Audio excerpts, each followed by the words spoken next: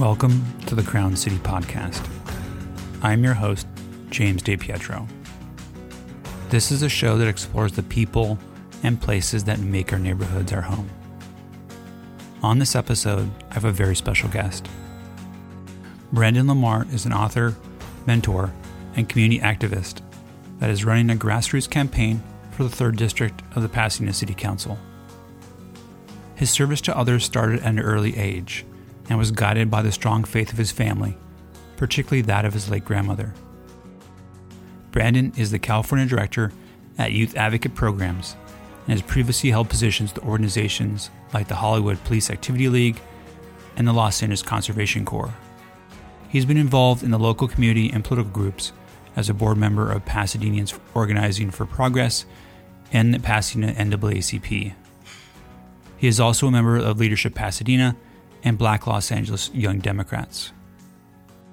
Brandon is currently the chair of the city's Human Relations Commission, which was created to improve our relationship with city government and to assist people and groups in promoting goodwill, things that Brandon is perfectly suited for. As a side note, during this great conversation, we briefly talked about the Human Relations Commission's recent work on the Mills Alley marker in Old Pasadena. The current plaque states that a laundry owned by a Chinese settler was destroyed by fire in 1885. But the history is much more complicated. On November 6, 1885, a mob of about 100 people burned down the businesses of several Chinese immigrants as a response to rising hostility toward a group of people that simply came to Pasadena for a better life. What followed was an exodus of roughly 60 to 100 Chinese Americans who had to decide between fleeing Pasadena or potentially being lynched. The city would go on to pass a resolution barring those of Chinese descent from living in prominent parts of Pasadena, forcing those who stayed into segregated parts of the city. It is an important incident in our early history that shows the brutality of intolerance. But back to Brandon. Because of his love for Pasadena and a strong desire to address some of the most challenging issues we face, such as affordable housing, public safety at a time when we have seen high-profile incidents of violence, and economic development, Brandon decided to run for city council. In a far-reaching conversation, we talked about his background, running for office, and his vision for One Pasadena. So, without further delay, my conversation with Brandon Lamar. Brandon, thank you very much for coming on the podcast. Thank you. Thank you so much, James, for having me. It's a pleasure to be here. You are a community leader and have had a tremendously varied career, and you're only 29 years old. Your involvement in community service started at a very early age. So to begin our conversation, can you share more about your experience as you were born in Los Angeles amidst the 1992 riots, but grew up in the Pasadena area? So I was born at Drew King Hospital in 1992, right, literally in the middle of the Rodney King riots. And my godmother actually went down there to get me from the hospital. She actually adopted me. And so I've been with her ever since. So they're my parents are, and my father, literally my parents, been with them ever since. But that's how my journey started in 1992. And then raised in Pasadena, raised around the church. My grandparents were pastors in Pasadena. So the bulk of my life has been in faith. But my grandmother was very involved in Pasadena as well, being a pastor, doing funerals, speaking on the steps of City Hall, very engaged in community problems, but also community solutions as well. And so that's like the heart of where I get it from. But it started there. And then when I became a teenager, I started getting more involved in city stuff. And so I was an ambassador with the ambassador program. And I say this all the time. It's so funny that when I started off with the ambassadors, we were making like maybe $25 to $35 per event, when now they're getting a minimum wage, living wages now per hour. And so it's like a little bit of jealousy there. But I started off with the ambassadors program and then went to, be a part of youth council, and then started off with some other programs and assisting other programs like the neighbor outreach worker program, which I was a lead outreach worker for them. And then I did some work with Day One as assisting and being one of the voices for their teen prevention of alcohol and drugs. list goes on and on. So I've had some work started at a young age in regards to community engagement. Well, you attended John Muir, but would go on to graduate from Opportunities for Learning Charter High School. And you studied criminal justice and criminal behavior at Azusa Pacific. What attracted you to criminal and social justice? That's a good question. Honestly, it was, growing up, seeing our justice system. So when I worked for Neighborhood Outreach Workers Program as a lead outreach worker, it's basically like another word for a mentor. And so we had kids who had court cases, and we had families who we had to represent in court and advocate for them in court. And it started to see in my eyes, I started to see that, a lot of our families and a lot of our young people who come from urban communities sometimes do not know how to advocate for themselves. And then also they don't have good advocates that comes from the court, whether it's a defense attorney or a court appointed attorney for them. They just don't know. They just don't advocate enough for them. And so it's, the reason why I really got into criminal justice is so that I can advocate effectively for my community and for the people that I serve, for the kids that I mentor. And so that was really like the bulk of my reasoning for that. And also when I started, I didn't know exactly what field I wanted to go into. So, I was halfway into probation and halfway into finding something in the police department and halfway into community engagement. And so it was really me finding a step to actually see what I really wanted to do as like a lifetime goal. Well, you mentioned mentoring, and it seems like mentoring is very important to you. You've participated in mentoring and teen programs because I think you've stated that it gives fathers to those that don't have fathers in their lives and brothers to kids that are isolated. Who were your early mentors or influences, and what did these experiences teach you? I think one of the beautiful things is that I grew up, first off, in a church. So like I stated before, my grandparents were pastors. My mother is very involved in our church. And so I had a lot of mentors, but first I start at home always. My father and my mother, my parents were my first influencers in my life. My father is the one who taught me to get up every single day and do what I had to do to make life work for me. So that's the first sign of, influence that I saw was the work that he did getting up. Him and my mother got up very early, 5 and 6 o'clock in the morning, probably earlier than that. And so just to work and do stuff that they had to do for their family. So that was the first part of influences that I've seen. And then my grandmother as well. My grandmother played a very heavy part for me when it comes to community work, to seeing how she was involved. And in my early years, mostly only people really knew me because I always went places with my grandmother. So when they saw her, they saw me. And so it was like putting, 1 + 1 together. And so she was one of the biggest influences that, I have to give credit to. She actually passed away June of this year. And so, my life work is still dedicated and in homage to her. And so, but like I said, growing up in church as well, I had, men also that I looked up to besides my father, and having a strong village of men and strong village of mentors. And then when I started off in community work as a kid as well, I had mentors like Deputy Sam Estrada, who's now a retired Altadena sheriff's man. And he did the Explorers program that I was a part of in Altadena. And so he was one of my mentor as a young age growing up. And then my mentors, people who play a part in my life now. And, the last maybe 10 years have been people like Gary Moody, who was the former NAACP president, Horace Wormley, who is formerly deputy director or formerly director for Park and Recreations for City of Pasadena, and Pastor John DeCure, who is executive pastor for Victory Bible Church. So these people have literally played a part in my life and shaping and giving advice and mentorship and wisdom on things to do, things also not to do. So, mentorship is very important to me. Before we dive into running for city council, I would be remiss if I didn't mention that you are the current chair of Pasadena's Human Relations Commission. And we're recording this on December 8th. This will come out in a couple of weeks, but we're recording this on December 8th. And last night, the commission had a meeting to discuss the Mills plaque.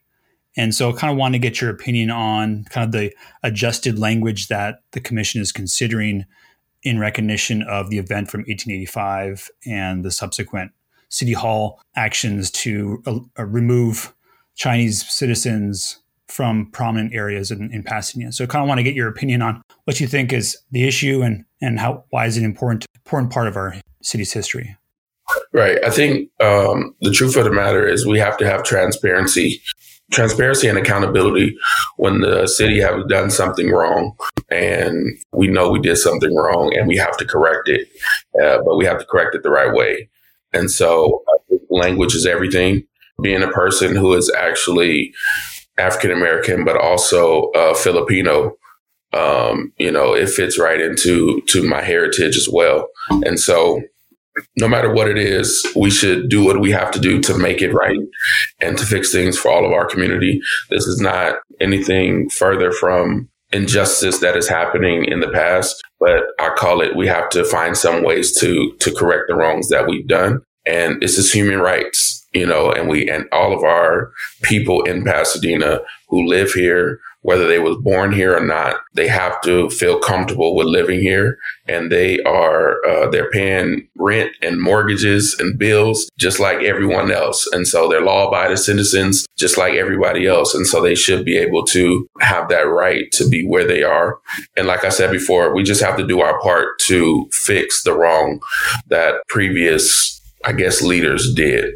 And so that's the work that we continue to do. Just like a few weeks ago, we wrote a letter to City Council in support of PEPEG with actually allowing undocumented voters or undocumented citizens in Pasadena to actually vote for PUSD school board members. And so that's something else that we believe. We believe that if your kids actually attend school and they're going to school here, whether their parents are documented or not documented, that they should have a voice in their kids' education. And so at the end of the day, I think borderline, it comes to human rights. And when it comes to the Mills Place plaque, we just have to do what we have to do to correct and make sure that all of our citizens in Pasadena actually feel safe to be here. I appreciate the work that your commission is doing. I recently finished a book on the U.S. Civil War, and I think the historian that wrote the book mentioned that history is ruthless, and I thought that was a good way of describing it, and that what we need is more history, not less of it. Right.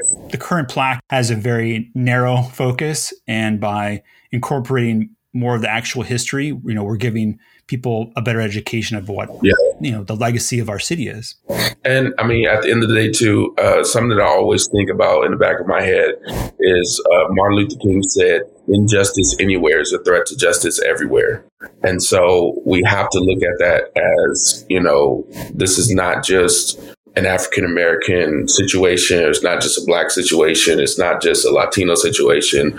This is happening in America across the board of injustice that is happening to different groups of people. And so at the end of the day, we have to come together as one Pasadena. I state it all the time. We have to stop. Pasadena has to stop dividing itself from Northwest Pasadena, East Pasadena, South Pasadena, and we have to include ourselves as one Pasadena. And I think when we start actually looking at the lens of Pasadena as one Pasadena, then I think we can actually go into better support for our city, better programs for our city, a better outlook on our city. But if we keep dividing our city into geographical areas, then we'll keep looking at it as those areas. And so, we definitely have to do a better job.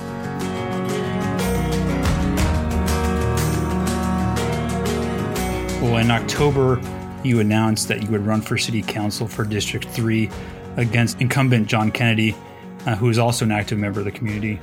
Why did you decide to run for city council at this complicated and somewhat divisive time? I think that's an amazing question that I've been asked a lot of times. And the real reason why I decided to run is because I feel like there was no better time to do it than now. I feel like with leadership changing around our country and around our sister cities around us, that it's time for leadership to change as well. I mean, we're even seeing a leadership change in our executive staff from the city. How many people are retiring or have been retired or have retired. And so I feel like, it's time for us to have new perspectives, new ideas. But then also my motto and my motive is really community first. And I feel like there's a lot of times that situations happens or problems we see in our community, they happen. And we ask the community for their solutions. We ask the community, what do you think we should do? And when the community actually gives those answers, the city does the opposite of what the community says they actually want to see. And so I want to bring the voice back to the community. I want to bring accountability back to the community. I want to bring transparency back to the community, because I think that's how we heal and that's how we grow together. But then not only that, I want to show other millennials and young people that you too can run as well. You don't have to be old and retired to run. You don't have to have your own business and be an entrepreneur and do that to run. That you can definitely work your own 9-to-5 job and everything else that you do in life, and you can still be effective inside of your own community. And so it's really assisting and giving inspiration and motivation to other generations that say, hey, look, you can do it too. And I honestly believe that we have a lot of people in our community, in our city, that does want to run and does want to be in these positions and have amazing ideas to do and to help change our city and help our city move forward. But sometimes, when you look at it, sometimes it gets intimidating. It can be intimidating. Can you raise enough money? Can you be around the right people? Can you say the right things? Can you do the right things? And so there's a lot of things that play a part in it, but ultimately it's just, hey, you can do it too. This is a position that you can take too, and you can fight for too. Currently, Pasadena does not have a cap on campaign contributions. Mm-hmm. But you've expressed that you're supportive of a cap of $4,900 per person. Right. Is that correct? Right. Why do you think that that's important to have that cap? I think a cap is important, period, because it helps grassroots campaigns like mine actually have a chance to run. Yes, you're going to have to get out there and get to know people. Yes, you're going to have to go talk to old family and friends that you haven't talked to in years to help raise these funds. But at the end of the day, I know a lot of community members don't really know how much work it takes to do a campaign, also the funds that it takes to do a campaign. But I think with campaign limits, it allows people, like I said before, who have full-time jobs to do these campaigns, to do grassroots campaigns, that even though if we move the limit to a cap of $4,900, that, you can still give 5, you can still give 10, you can still give 15. And it's really to help advance the campaign that you support, but it's also how people who are running get the word out and their voice out about why they're running. And I think that's very important. But ultimately, I believe in campaign limits because, it just gives everybody a chance and it gives everybody a seat at the table to get a piece of the pie, to have a fair chance at running as well. And so, other cities have limits of $150 per person that I've seen, and $250 per person, $400 per person, right? So us capping it at $4,900 is not really doing too much, but I do think we have to cap it at something at some point. I don't think unlimited campaign dollars is definitely needed for the work that we want to see in Pasadena. Well, I think it comes on the heels of last year's mayoral campaign, which I think the candidates raised, hundreds of thousands of dollars. And unless you have access to donors, you cannot compete in that race. You cannot. And it's unfortunate, even if you have a coalition that's supportive, even if you have a message that really is a reflection of the community and is a positive message for the community, if you don't have the funds to support your campaign, it won't get off the ground. Also, it's easier for incumbents to raise money because people already see their faces. They already know them. They already know who they are, for the most part, know what they're about. So it's pretty much easier for them to run the race, right? Or people who've already been in office, it's easier for that to happen. But also it has to be something for people who think that their ideas are for now to be able to sit at that table as well and have that same chance at running, and also as in raising funds as well. You've been very outspoken about policing in our city and have stated that you support effective ways to lower crime. What does that look like, and how can you be a leader on this issue? Ultimately, to lower crime, I think, number one, we have to start off with conversations. We have to have hard conversations, especially to lower crime in high crime areas. And I think ultimately what we have to do is first we have to understand that healing has to take place between our police department and our communities. That there's a lot of community members and a lot of communities in Pasadena who ultimately do not trust our police department. And so I think, number one, we have to build that trust between our police department again. And building trust means community engagement. Here's what I mean by community engagement. I mean actually engaging in the community, and not only when a crime is happening or when a crime has happened, but you see somebody or you see something, then you get out your cars and you talk to them and you say, hey, how you doing? How's your day going? Okay, I just was checking on you, making sure everything's all right. Those type of conversation actually helps our community. And I know our police officers are not waiters, and I know they're not servers, but I also believe that our police department has to have a sense of customer service. And so that's really how I think, first of all, we have to build back that trust. And as I stated before, one of my mentors was Deputy Sam Estrada. I remember the first contact I had with Deputy Sam Estrada is we were riding dirt bikes or some kind of like moped bikes in Altadena at that time. And we got a call. One of the neighbors called and say, hey, there's a noise disturbance, this and that, and the other. He pulled up and he actually got out of his car. We were scared. We were kids, so we were scared. Police is here. Anytime you come or anytime you're riding with a family, it was always, oh, sit back. The police is behind us, or don't move. The police is behind us. So the police is here now. Our parents is inside the house and we out here by ourselves. And he was like, hey, man, what y'all doing out here? And it's like, we just riding. That's it. Like, not bothering nobody. We just riding. He was like, oh, let me see. And he actually got on the bike and actually rode it around. And I know he's not supposed to do that, but so I'm glad he's retired. Now I can actually tell the story. So I know he's not supposed to do that, but that was community engagement. That was making us feel comfortable that, he was here, but he was also here to protect us and serve us as well as not only the people who called him in over to us. And so it's really going over and beyond to build that trust and that connection. Some of the other things that I think we have to do is we have to do more community conversations with law enforcement. And here's what I mean by that. Not just law enforcement that are in the chief position and deputy chief position and commander positions. We need to have these conversations with people that are patrolling our neighborhoods that we are seeing every day and they're seeing us every day. Because when we build that trust, then we can actually have those conversations of what type of crimes is happening, how they're happening, and people would actually feel more comfortable with actually calling the police when a crime is actually occurring. Another example that I can give that just happened recently, I was driving down my neighborhood and there was literally 6 guys fighting in the middle of the street. I called it in. Yes, I did. I'm not afraid to call the police when something is happening. So I called it in saying, hey, this is what's happening. The operator said, do they have weapons? No, they don't have weapons. They're just fighting in the middle of the street. Can you send somebody? I sat there. Something told me to pull over and sit there. I sat there 6 minutes. No police car, no interference, no nothing. Some of the neighbors actually came outside and started to break up the fight. And so I got out of my car and I broke it up with them. And everybody went about their ways. I got back in my car, called them back and say, never mind. It's okay. Everybody's gone now. And so, it's stuff like that we see that when it is happening and we see something happening and we call the police and the response is not what it is. I know police officers are busy and they have 100 calls that they're attending to, maybe 1,000 calls that they're attending to a day. But we have to do something to build back our trust with our community. And so I think that's the first part of lowering crime. But I think we also have to have preventive programs for our young people.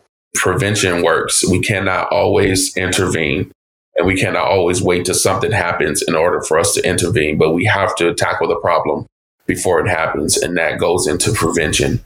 So actually having preventive methods for our young people and prevention programs that don't just last 3 to 5 years, but they're actually programs that have longevity that are for our kids and for our community, because I believe it starts at a young age. If we can scope them and we can train them and we can mold them at a young age, then I think they'll be better citizens as adults. So I think we really have to start at a young age to really tackle prevention work in our city. This kind of question goes back to something that you shared earlier, which is your idea of a one Pasadena, where we don't divide ourselves by our neighborhoods. How do we educate our city that even if we don't live in the areas that are affected by crime, that these victims are still our neighbors and it's our shared responsibility to help? Now, that's a very broad question, but I'm trying to get a sense of what you think we should be doing so that someone that is in West Pasadena is connected to the shooting that is in Northwest Pasadena, or vice versa. How do we kind of bridge some of those differences? Well, I think it goes into the education that the city puts out. And not only the information that the city puts out, but it also goes into the information that our media puts out, right? Because media is everything, and media is how we get the news. Media is how we understand everything, is how we find out about everything. But what a lot of people don't know is that in districts 1 and 3, those are actually our lowest crime districts in the entire city. And those are the districts that people know as Northwest Pasadena, right?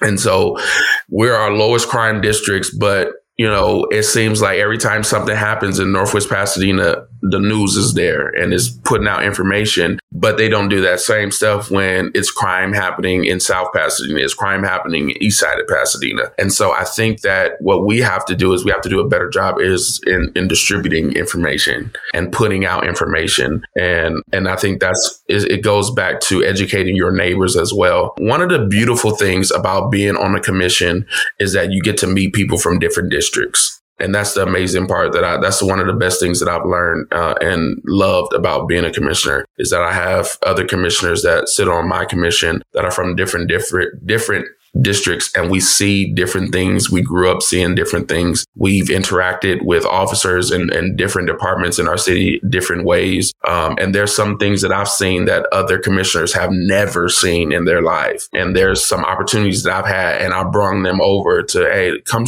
over here to La Penresca Park. Come over here to Jackie Robinson Park. Come over here to this event. Come over here to that. And they actually show up because they trust me. But some of them before that time would have never came, or wouldn't even have thought about it or knew about different events that are happening. And so I think that we have to do a better job with distributing information and the news that we put out there. But we also have to do a better job at outreaching, that when one group of the city is doing something, that we all support it.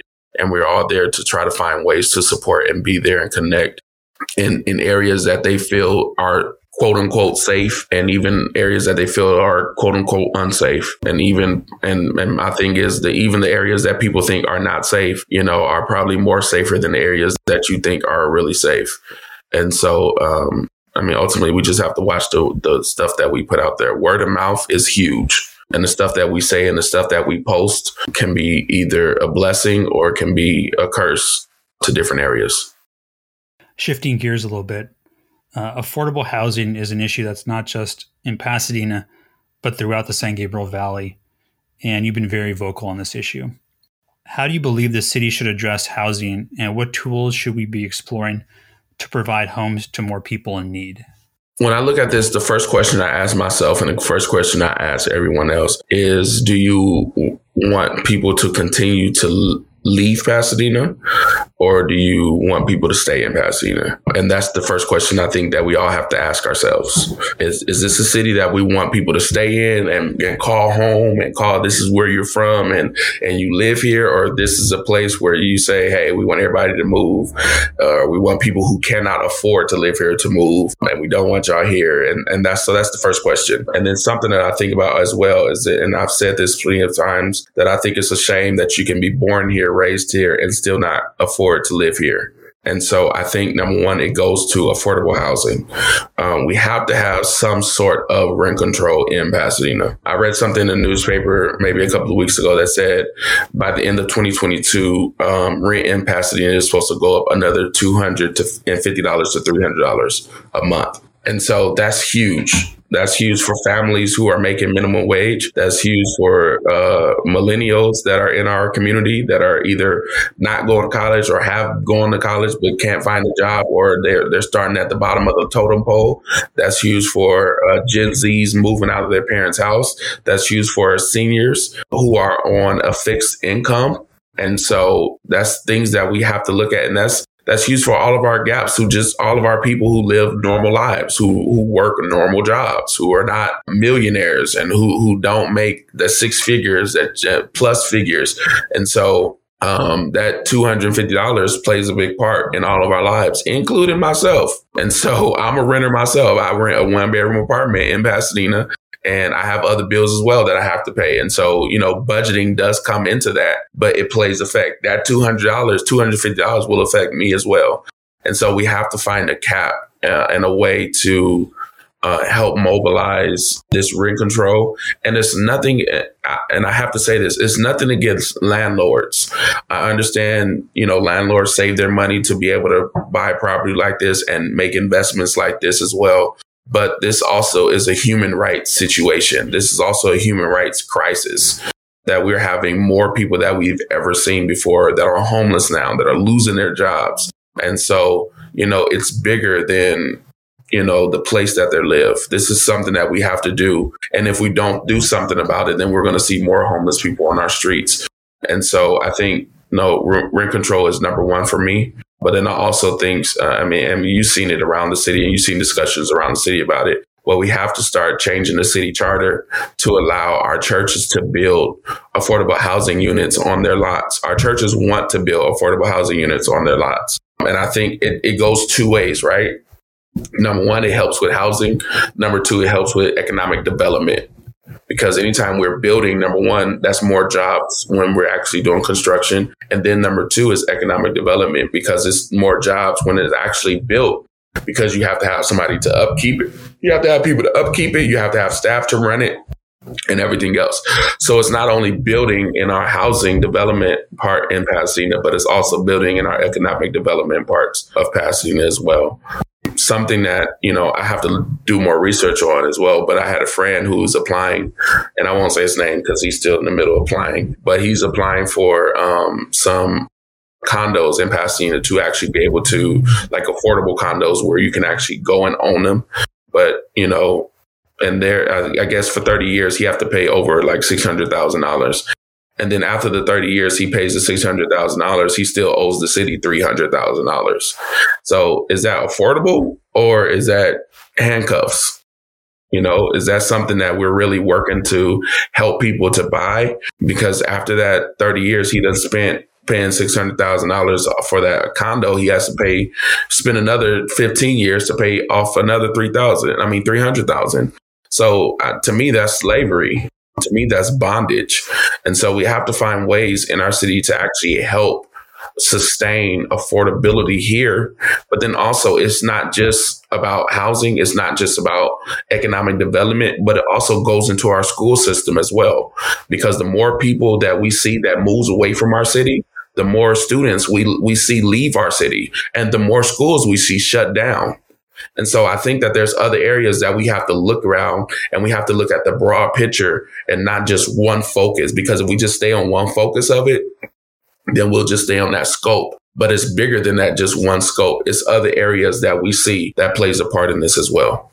I think that dovetails really well into my next question. But before I do that, I was looking at some economic data, and this is my day job, so that forgive me for it. But this is a home appreciation chart, and it's showing that year over year, it's expected to spike to 14.5%. And it's supposed to drop down to, in 2023, it's supposed to get down to 4.8%. I'm very fortunate to own my home. And the house next to mine recently sold for 25% more than it did last year. And how can you justify and explain to somebody that they have to pay 25% more one year versus the next year? So I think the approach of, it's not just one thing. It's not just rent control. It's not just building on church lots. It's all these things. Yeah. And I think also, let's be honest. Who doesn't want to own their own house, right? Who doesn't? At the end of the day, who doesn't want to own their own house? The thing is that there are people who are in better positions than other people to actually do so. Right. But my question is this. Those same people who owns houses now, who've been in their homes 10 plus years, maybe 5 plus years, can you actually afford the same house that you bought 5 years, 10 years ago? Can you afford that today? And so I think that there's questions that we have to continue to ask ourselves to put ourselves in other people's shoes. Because look, I tell somebody the other day, look, I want to buy here too. I want to live. I don't just want to live here and just rent my own time, my entire life. I'm not going to be a renter my entire life. Like there's going to be some time in my life where I'm like, okay, I'm ready to buy. It's time for me to buy. And my hope and my dream is that I'll be able to buy here in Pasadena. And so, I mean, any renter you talk to, most renters don't want to just rent their whole lives. Sometime, some point in their lives, they want to slow down and buy a property whenever they can. But my thing is, let's have that conversation so that they will be able to do that when the time comes. So your district is really diverse. You have parts of Old Pasadena, and with the Lincoln Parsons project, a project that's costing hundreds of millions of dollars. And then less than a mile and a half away, you have low-income housing in Section 8. How do you view this inequality, and how can we reduce some of this divide? I think, number one, when I look at economic development, I think we have to look at more jobs. We have to look at better paying jobs. And what I look at, and I know my approach is different than other people's approach, and I appreciate that. So first things first is I think, number one, I think the city has to start looking at people that live in the city and own businesses in the city to contract out things before we go outside of the city. And I think that's number one. I think we have to start learning how to recycle our dollars back into our city, meaning that the people who work here, who own businesses, and the people who actually own businesses here get the first dibs in our contracts before any other person. I think that's very huge. I think that's big. The second thing I'll say in regards to development is I believe that my focus is that any development that happens in Pasadena, I would like to see at least 50% of the people who are hired for those development be Pasadena people, be people who live here in Pasadena. And I think it goes back to prevention work, right? Preventing crimes. I think it goes back to economic development as well, because we can argue the fact, well, maybe they don't know how to do it, or maybe we're not hiring them because they don't have the expertise. Well, how about we start training them? How about we put more money into training these individuals, like put more money into the apprenticeship program at Flint Ridge, who actually trains individuals to do construction and other type of apprenticeship work, right? And if we put more money into that, then we can actually say, yo, we have people in the city of Pasadena who's very capable of doing these jobs as well. And so I think that that's the bridge that we have to start developing in economic development, is that we have to start having money that is recycled here, that comes from here, but it actually recycled back here. The next thing I'll say in regards to having a multi-million-dollar building project right next to, right down the street from Section 8 and low income housing, is one thing I found is people typically go where the money is. And so just because low income houses is around a place, or Section 8 housing is around a community, what I found out is that it does not lower the value of that community. Case in point, the White House is in the middle of a ghetto. USC is in the middle of a ghetto, right? And so I think that at that point, we have to stop looking at it as, oh, this is one cost against another cost. And I think it goes back to us viewing one Pasadena, is that this is not a separate. We have to stop separating the divide between different areas and geographical areas. And we have to stop separating the divide between how much you make in a year, or how much your property costs, or how much money you have in the bank and stuff like that. And we start looking at it together as one Pasadena, meaning that your problems are my problems. You know, you're my neighbor. And then we have to go back to the village approach, right? And being one Pasadena, seeing that, look, this is a way that we can leverage our city. But ultimately, for me, economic development has to do with recycling our dollars back into our city. I think we all want our communities to be successful economically. People that have opportunities are much more likely to improve the conditions of our neighborhoods. Do you think that the city does enough to support and promote people, especially people of color, to start or grow their own businesses? No. No. I mean, not even just people of color, anybody. I don't think we do a great job at it. I think, we do a great job at promoting, what is that fair that was just at? It was a farmer's market. We do great at promoting farmer market, right? But most farmers market don't even come from Pasadena. It's people that's outside of where we are, outside of here. They come from the Valley, and they come from San Bernardino, and they come from Palmdale, all those other areas to just be able to sell here, right? So it's something that we have unique that is here. And if we didn't have it, and if it wasn't unique, then people wouldn't try to sell here, right? So I do think that one thing I would say is that the community has done a great job in the last 2 years as building platforms for itself to be able to support and help businesses, small businesses of colors thrive, meaning that we see more now than ever pop-up shops going on throughout our city, markets going on throughout our city, community-based markets that are going on throughout our city to support these businesses, small businesses of color. But I do think that the city has to do a better job in promoting this. And I'm not saying that, the city has to say, hey, there's another marketplace going on. But what I am saying is that maybe you should put those type of events on the city's social media, or maybe you should put that type of events on the city's website, because there's ways to promote, more ways than one to promote, businesses of color. And so I do think that we have to do a better job at that. And that it goes back to, once again, economic development. It's multiple streams of income. And I mean, most people who have small businesses have another job. Most people who are at these marketplace for their clothing line, or for their candle line, or for their smell good line, they have, other jobs. They have a job that they go to. So this is just extra income from them. So I do think we have to do a better job at promoting these businesses, small businesses that come from our communities. Gentrification has become an increasingly large issue in some parts of our city. On one hand, we don't want to displace local businesses or residents, but we also need to keep investing, or else these buildings will start falling apart. It's a very hard balance to try to.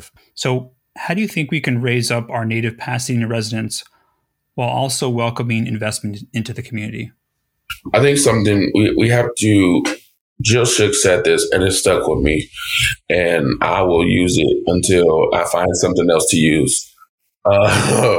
She said that we have to focus on beautifying our city rather than gentrifying our city, because there is a difference. There's a difference rather than you wanting to come in and change up everything and rebuild and move stuff around than actually you wanting to, change the foundation or paint it up or put more amenities in it and stuff like that. There's a difference in that. And so I think that we have to focus more on beautifying our communities and beautifying our cities rather than gentrifying it. Because here's the thing, when gentrification happens, people move away. And when people move away, they go to another city, and then the other city waits another 10 years to 20 years saying, okay, now we got to fix it because now we got other people who wasn't here before. And then they gentrify that city, and then them people move away again. So gentrification only just pushes people out to move them to other areas for them to just move again. Gentrification does not cause stability. It does not help stability. So I think if we focus more on beautifying our city and beautifying these neighborhoods and beautifying and pushing the community in ways that they can actually support their own community to help uplift them, then I think those are ways that we can better fit and create sustainability and longevity in our community.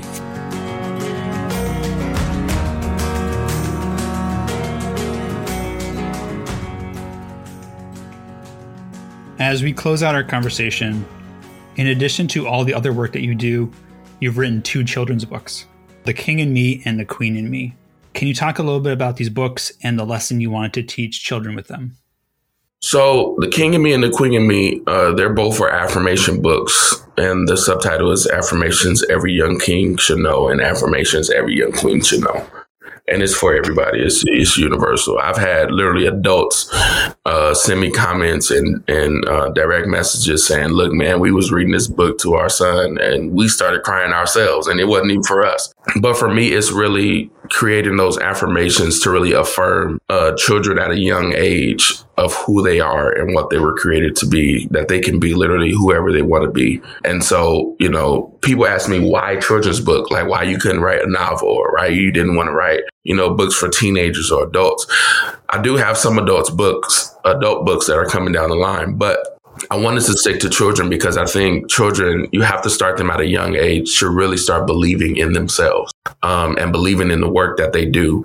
And a lot of people really don't. Working with young people, working with teenagers, working with kids, a lot of adults really don't understand the negative influences, but also the negative mindsets that kids fight every single day.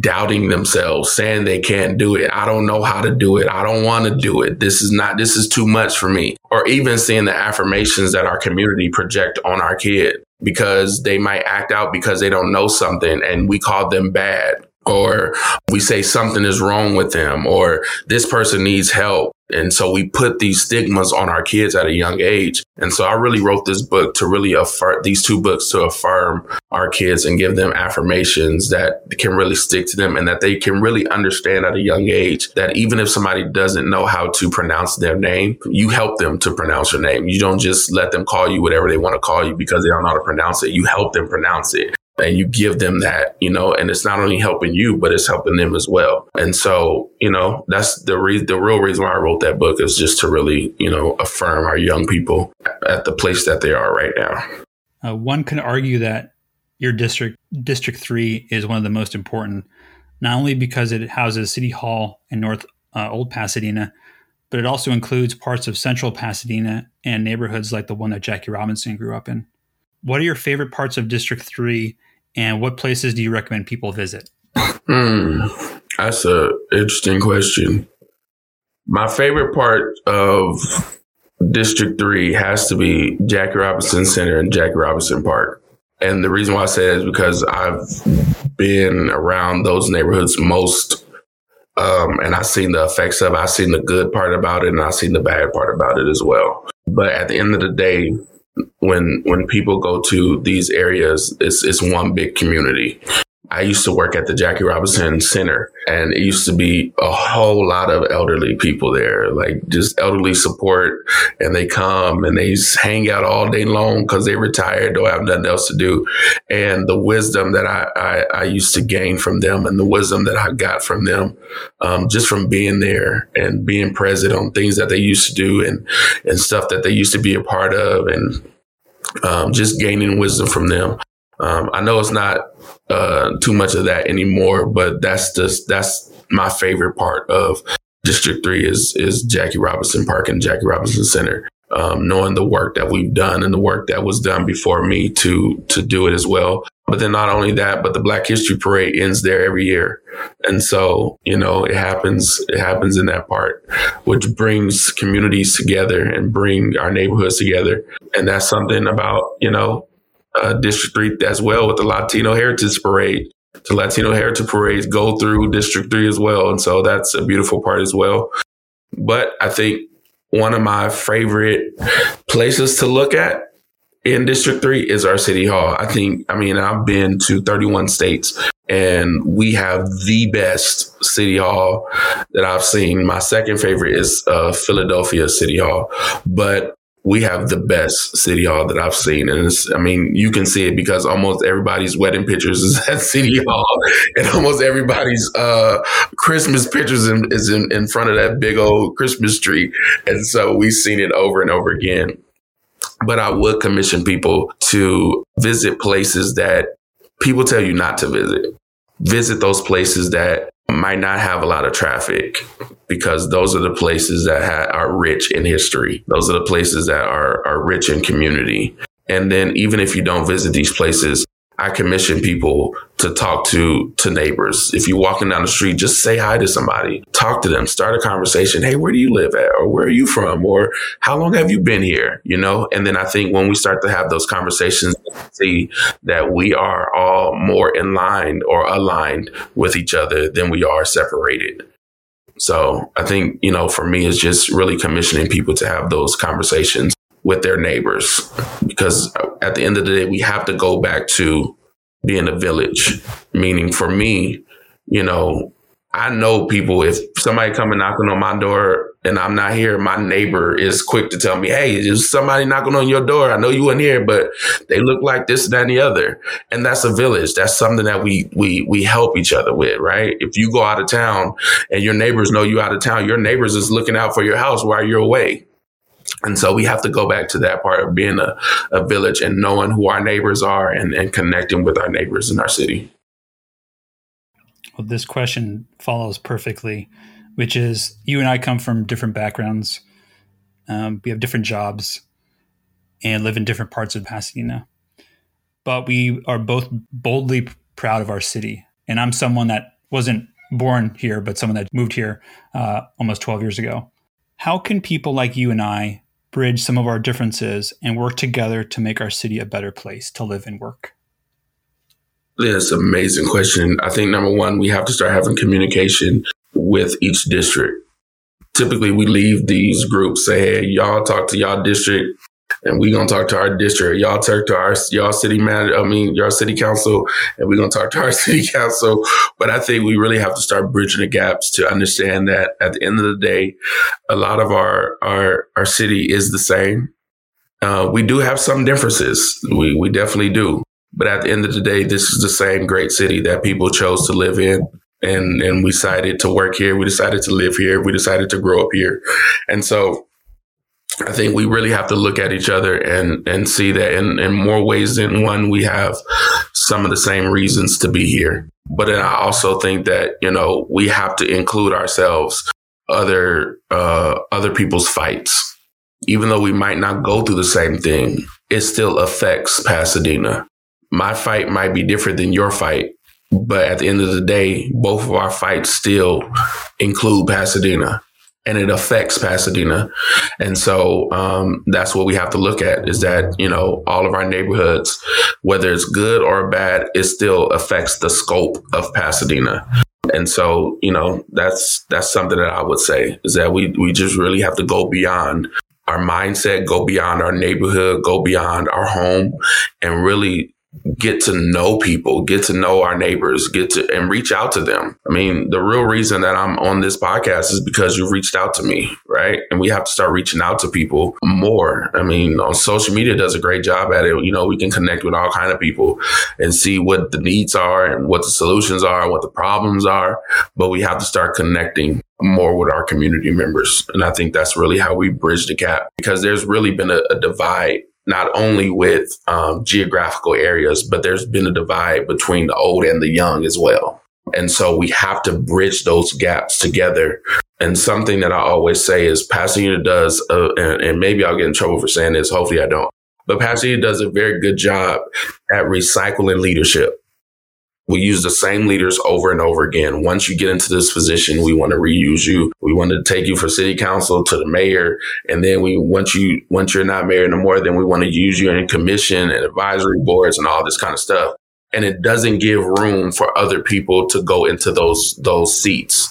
It doesn't give room for other leaders who will be effective to help push our city to the next level. It doesn't give leaders room, or young leaders or middle-aged leaders room to grow into those seats. So I think we have to do a better job at bridging the gaps between the old and the young in leadership. That, you don't have to just be there forever to make a standpoint. But I think we have to do a better job at passing the baton as well. When you think about the next 5 years, the next 10 years and beyond, what do you envision for Pasadena's future, and what role do you see yourself playing in it?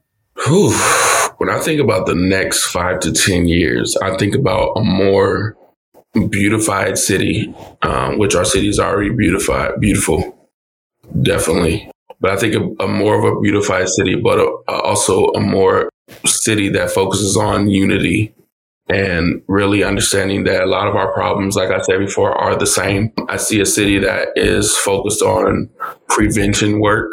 I see a city that is focused on lowering our crime rates, not only our crime rates, but lowering our homeless rates by not pushing homeless people away, but actually helping them to find somewhere to live. I see a city that is focused on community health. meaning mental health services. That's not just for something. It's not just something for us to help our homeless population find somewhere to live, but it's also something for us to help them sustain that living. Because you can be living on the street for so long with no bills and no responsibility. And now you actually have responsibility. So having that support to help our homeless population with that support or with that housing. I see a Pasadena that is definitely working together to bridge the gaps between different areas or different beliefs, and working together. And then I also see a city that has rent control. I see a city that has built the trust between the community and this police department, because I think everything that I mentioned is not something that we cannot do. It's something that we definitely can do if we really want it to happen. And so, we found money, even if they said we didn't have money, we found money to do and to go to certain things in the last 3 years. And so we can definitely find money again to help sustain these programs, and these opportunities. So, yeah. So final question is, how can people get involved in your campaign or the other work that you do in the community? Absolutely. To get involved in my campaign, you can go to brandonforpasadena.com. Very easy. brandonforpasadena.com. And, we're looking for everything from people to knock on doors to people to make phone calls, people to post on social media. But then ultimately, once again, as I always stated, we're running a grassroots campaign.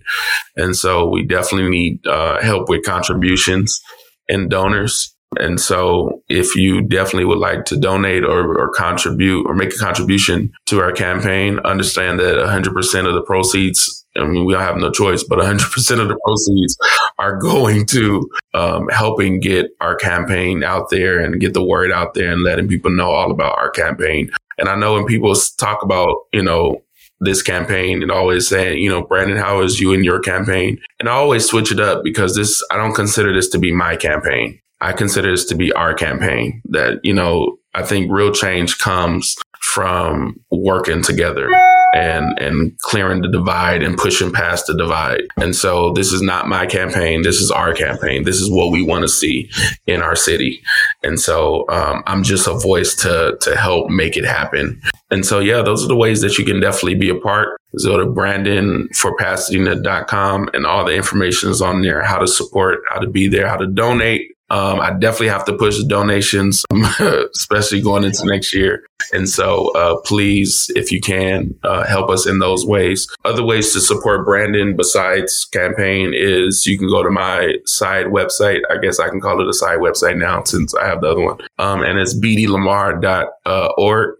And you find everything that I've done in the community. You find my books there. You find my clothing line there. You find my jewelry line there. You find everything about me there. And then on social media, I'm Brandon Dante Lamar.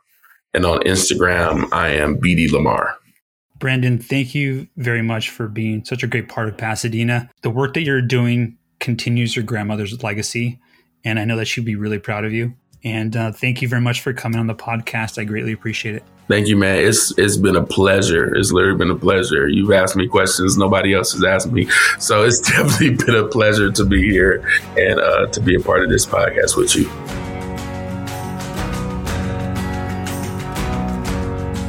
Again, my many thanks to Brandon for coming on the show.